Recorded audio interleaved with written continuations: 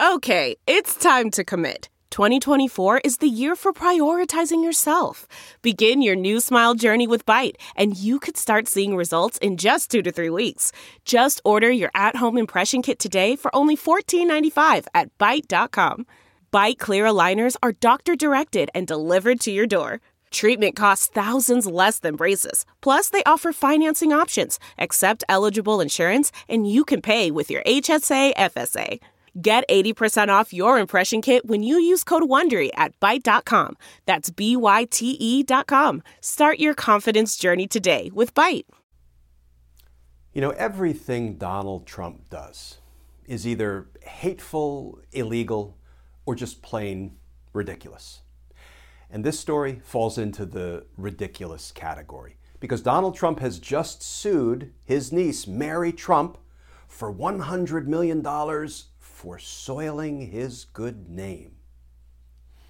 Can we have a little bit of fun with this story, friends? Because being able to laugh every once in a while as a distraction from the mess that we are all in, like justice, matters.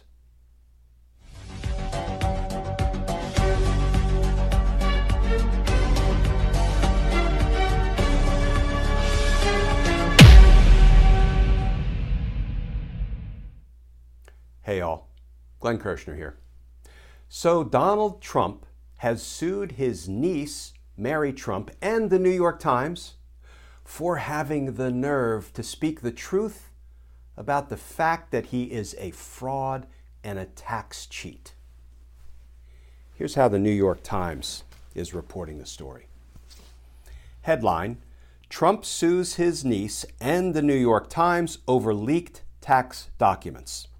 The article begins, former President Donald J. Trump filed a lawsuit on Tuesday accusing Mary L. Trump, the New York Times, and 3 of its reporters of conspiring in an insidious plot to improperly obtain his confidential tax records and exploit their use in news articles and a book.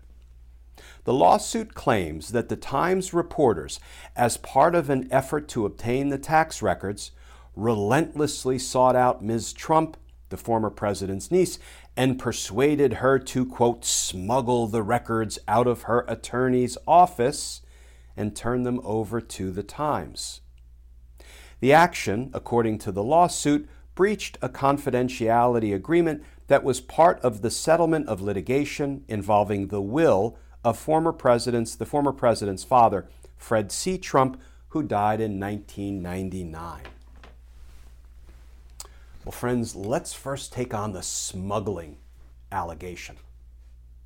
It's being reported that Mary Trump had lawful access to and possession of those documents that happened to be in her lawyer's office. So Trump's lawyers accusing her of smuggling them out of her lawyer's office would be like somebody accusing me of smuggling my briefcase out of my office at the end of the workday, and maybe going home and smuggling a beer out of my fridge. You know, Trump's second-rate lawyers, giving them credit there, may believe that using words like smuggled and insidious makes for a better read, but it doesn't make for a better lawsuit. What else is included in Donald Trump's lawsuit? Well, the article continues. Trump's suit accuses Mary Trump of being motivated, quote, by a personal vendetta and a desire to gain fame, notoriety, acclaim, and a financial windfall. And friends, let's face it, if there's anybody who knows what it's like to be motivated by a personal vendetta and a desire to gain fame, notoriety, acclaim, and a financial windfall, it's the orange one.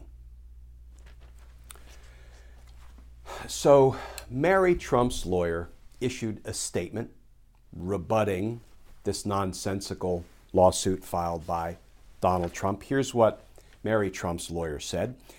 This is the latest in a long line of frivolous lawsuits brought by Donald Trump that target truthful speech and important journalism on issues of public concern. It is doomed to failure, like the rest of his baseless efforts to chill freedom of speech and of the press. And the New York Times, the other respondent in this lawsuit, also filed a statement or issued a statement, basically said, yeah, it's called journalism, get over it. That's not precisely what they said. Here's what they actually said. The Times coverage of Donald Trump's taxes helped inform the public through meticulous reporting on a subject of overriding public interest. This lawsuit is an attempt to silence independent news organizations, and we plan to vigorously defend against it.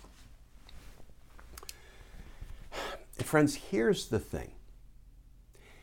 In the unlikely event this lawsuit progresses in the courts, I think that very unlikely because Donald Trump does not want to sit for a deposition and have somebody cross-examine him out the wazoo. It's a legal term, out the wazoo. There's no way he's going to ever sit for a deposition because after answering the question, please state your name, I don't think he could answer another question truthfully if his life depended on it. So this lawsuit will ultimately go away in one way or another, but let's assume it doesn't. Let's assume it goes through discovery and there are interrogatories and depositions and a trial before a jury.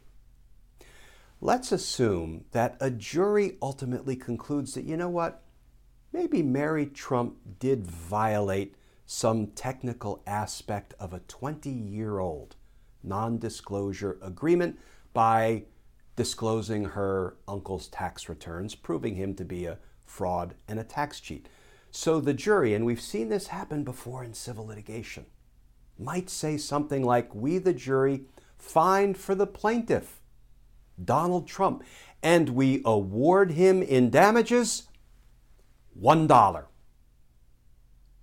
Now, they could come to that conclusion because they could say, well, you know, Mary Trump did violate some 20-year-old non-disclosure agreement. We understand why she did it because it was more important that the American public get to know that the president is a great big fraud and a tax cheat.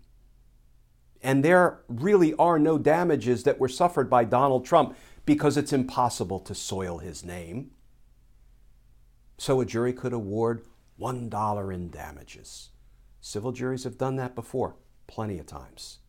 Not that Donald Trump doesn't need $1, as deep in debt as he is, but friends, this lawsuit ultimately is going nowhere. You know why?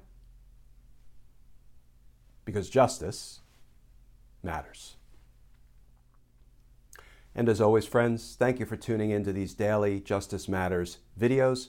You can also get them in podcast form, audio only. Just go wherever you ordinarily get your podcasts. If you would like to support our all-volunteer efforts, our mission, our content here at Justice Matters, feel free to come join us over on patreon.com.